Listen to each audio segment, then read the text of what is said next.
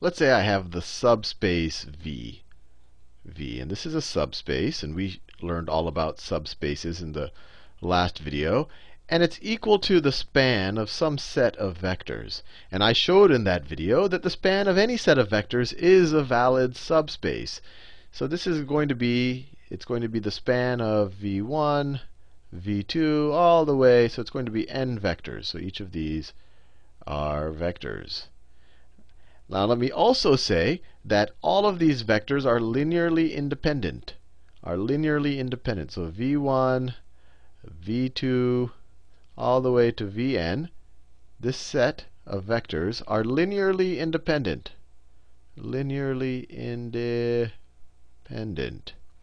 Now, before I kind of give you the punchline, let's review what exactly span meant.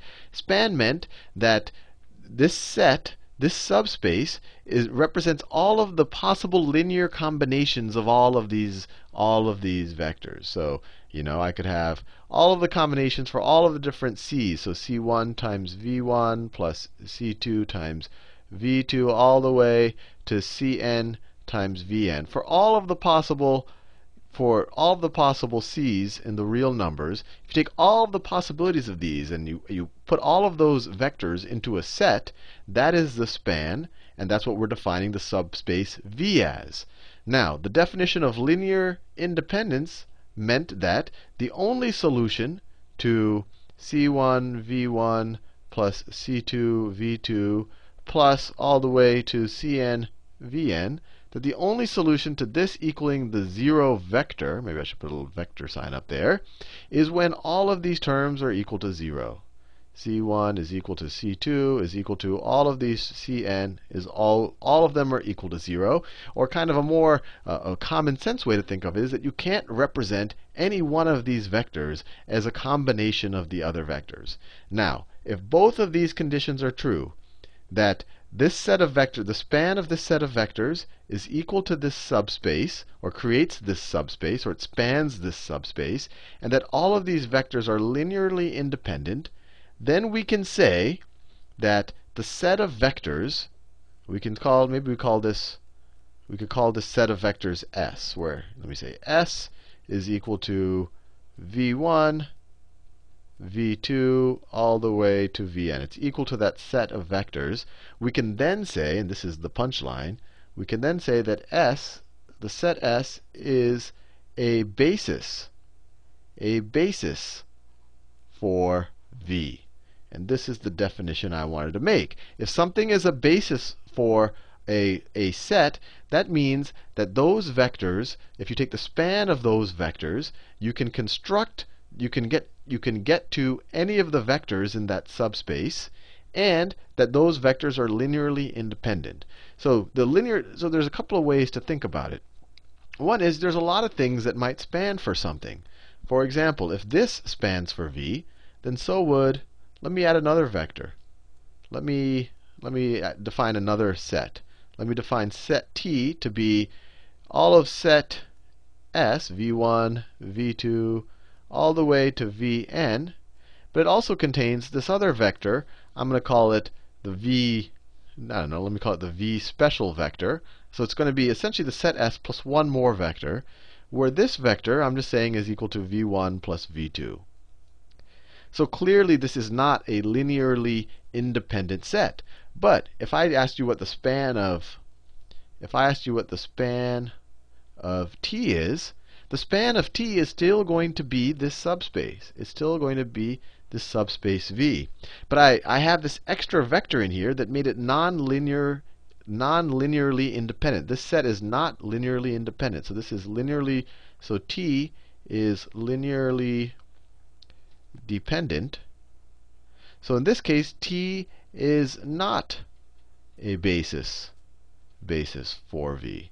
And I showed you this example because the way my head thinks about basis is, the basis is really the minimum set of vectors that I need, the minimum set, and I'll write this down. This isn't a formal definition, but I view a basis, let me switch colors, as really let me get a good color here, as a basis is the minimum, I'll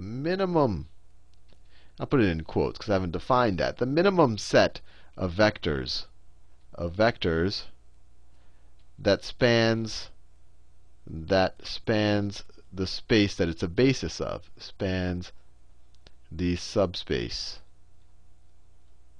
So in this case, this is the minimum set of vectors. And I'm not going to prove it just yet, but you can see that, look, this set of vectors right here, it does span the subspace, but it's clearly not the minimum set of vectors, because the span of this thing, I could still remove this last vector here. I could still remove that guy, and then the span of what's left over is still going to get me to my subspace. It's still going to span my subspace V. So this guy right here was redundant. In a basis, you have no redundancy. Each one of these guys is needed to be able to construct any of the vectors in the subspace V. So let me do some examples. So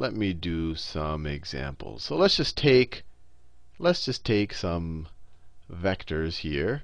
Let's say I define my set of vectors, and I'll deal in R2. So let's say I have the vector 2 and 2, 3, and I have the other vector, let's say I have the other vector 7, 0. So first of all, let's just think about the span of this set of vectors. This is a set of vectors. So what's the span of S? What's all of the linear combinations of this? Well, let's see if it's all of R2. So if it's all of R2, that means the linear combination of this we could always construct anything in R2 with a linear combination of this. So if we have C1 times 2, 3 plus C2 times 7, 0. If it is true that this spans all of R2, then we should always be able to find a C1 and a C2 to construct any point in R2. And let's see if we can show that. So we get 2C1 plus 7C2 is equal to x1. And then we get 3C1 plus 0C2 plus 0 is equal to x2. And if we take this second equation and divide both sides by 3, we get C1 is equal to x2 over 3. And then if we substitute that back into this first equation, we get 2/3. I'm just substituting C1 in there. So 2/3 x2, right? 2 times x2 over 3 is 2/3 x2, plus 7c2 is equal to x1. And then what can we do? We can subtract the 2/3 x2 from both sides. Let me do it right here. So we get 7c2 is equal to x1 minus 2/3 x2. Divide both sides of this by 7, and you get c2. Let me do it in yellow. You get c2 is equal to x1 over 7 minus 2 over 21 x2. So if you've given me any x1 and any x2, where either of x1 or x2 are a member of the real numbers, we're talking about everything we're going to be dealing with right now is real numbers. You give me any two real numbers, I just put them I take my x2 divided by 3, and I'll give you your c1, and I take the x1 divided by 7 and subtract 2/21 times your x2, and I'll get you your c2. This will never break. There's no division by any of these, so you don't have to worry about these equaling a 0. These two formulas will always work. So you give me any x1 and any x2, I can always find you a c1 or a c2, which is essentially finding a linear combination that will equal your vector. So the span of S is R2. The span of S is equal to R2. Now, the second question is are these two vectors linearly independent? Are they linearly independent? And linear independence means that the only solution to the equation let me switch colors. The only solution to the equation c1 times the first vector plus c2 times the second vector equaling the 0 vector, that the only solution to this is when both of these equal 0. So let's see if that's true. We've already solved for it. So if x1, in this case x1 is equal to 0 and x2 is equal to 0, right? This is just a special case where I'm making them equal to 0 vector. If I want to get the 0 vector, c1 is equal to 0 over 3. So c1 must be equal to 0. And c2 is equal to 0 over 7 minus 2/21 times 0. So c2 must also be equal to 0. So the only solution to this was setting both of these guys equal to 0. So these two vectors, so S is also a linearly independent set. Linearly independent.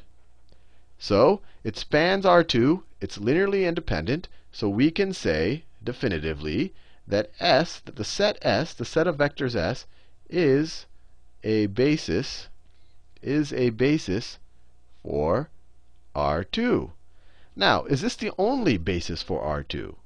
Well, I could draw a trivially simple set of vectors. I could do this one. Let me call it T. If I define T to be the set 1, 0 and 0, 1, does this span R2? Can I, let's say I want to generate I want to get to x1 and x2. How can I construct that out of these two vectors? Well, if I always just do x1 times 1, 0 plus x2 times 0, 1, that'll always give me x1, x2. So this definitely does span R2. So definitely does span R2. Is it linearly independent? Well, I could show it to you. If you wanted to make this equal to the 0 vector, so if you want to make this equal to the 0 vector, if this is a 0 and this is 0, then this has to be a 0 and this has to be a 0. And that's kind of obvious. There's no way that you could get one of the other vectors by some multiple of the other one. There's no way you could get a 1 here by multiplying this by anything, and vice versa. So it's also linearly independent. Linearly independent. And the whole reason why I showed you this is because I wanted to show you that, look, this set T spans R2. It's also linearly independent. So T is also a basis. So T also a basis for R2. And I wanted to show you this to show that if I look at a vector subspace, and R2 is a valid subspace of itself, you can verify that. But if I have a subspace, it doesn't have just one basis. It could have multiple bases. In fact, it normally has infinite bases. So in this case, S is a valid basis, and T is also a valid basis for R2. And actually, just so you know what T is, the situation here, this is called the standard basis. And this is the standard basis.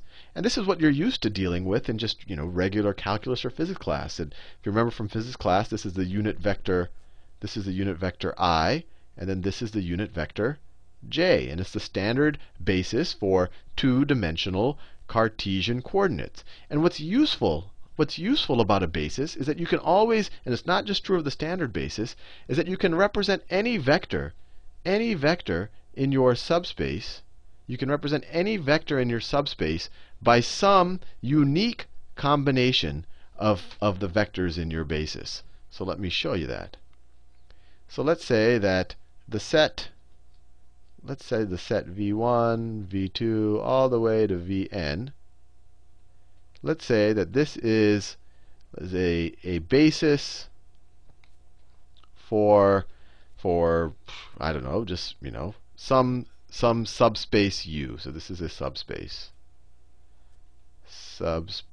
U. So that means that these guys are linearly independent, and it also means that the span of these guys, or all of the linear combinations of these vectors, will get you all of the vectors, all of the possible components, all of the different members of U. Now what I want to show you is each member of U can only be uniquely defined by a unique set of a unique combination of these guys. Let me be clear about that. Let's say my vector A is a member of our subspace U. That means that A can be represented by some linear combination of these guys, right? These guys span U. So that means that we can represent our vector A as being C1 times V1 plus C2 times V2. These are vectors, all the way to Cn times Vn. right? Now I want to show you that this is a unique combination. And to show that, I'm going to prove by contradiction. Let's say that there's another combination. Let's say I could also represent A by some other combination, d1 times v1 plus d2 times v2 plus all the way to dn times vn, right? Now, what happens if I subtract a from a? I'm going to get the 0 vector. Let me subtract these two things. If I subtract a from a minus a is clearly the 0 vector. It's clearly the 0 vector. And if I subtract this side from that side, what do we get? We get, I'll do it in a different color. We get c1 minus d1 times v1 plus c2 minus d2 times v2 all the way to, I'm at the point on my board where it starts to malfunction, all the way to you can't see it, cn minus vn. It's showing up somehow. Cn minus it's messing me up. Let me rewrite it on the left right here where it's less likely to mess up. The 0 vector, I'll write it like that, is equal to c1 minus d1 times v1 plus all the way up to cn minus dn times vn. Right? I just subtracted the vector from by itself. Now, I told you that these are a basis. There's two things that when you say a basis. It says that these guys, the span of these guys makes this subspace, or the span of these guys is this subspace, and also tells you that these guys are linearly independent. So if they're linearly independent, the only solution to this equation, right, this is just a constant times v1 plus another constant times v2 all the way to a constant times vn. The only solution to this equation is if each of these constants equals 0. So all of those constants have to be equal to 0. Over here, before it messed up, this has to equal 0. This equals 0. That was the definition of linear independence. And we know that this is a linearly independent set. So if all of those constants are equal to 0, then we know that c1, if this is equal to 0, then c1 is equal to d1, c2 is equal to d2, all the way to cn is equal to dn. So by the fact that it's linearly independent, each of these constants have to be equal to each other. And that's our contradiction. I assume they're different, but the linear independence forced them to be the same. So if you have a basis for some subspace, any member of that subspace can be uniquely determined by a unique combination of those vectors. And just to hit the point home, I told you that this was a basis for R2. And my next question is, and I just want to kind of backtrack a bit, if I just added another vector here, if I just added the vector 1, 0, is S now a basis for R2?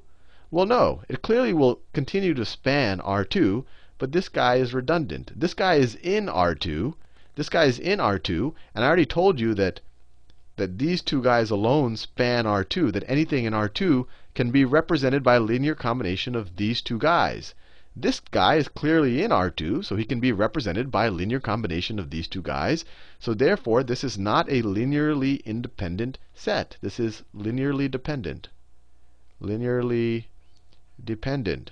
And because it's linearly dependent, I have redundant information here, and then this would no longer be a basis. So in order for this to be a basis, I kind of have to create the minimum set of vectors that can span, or the most efficient set of vectors that can span, in this case, R2.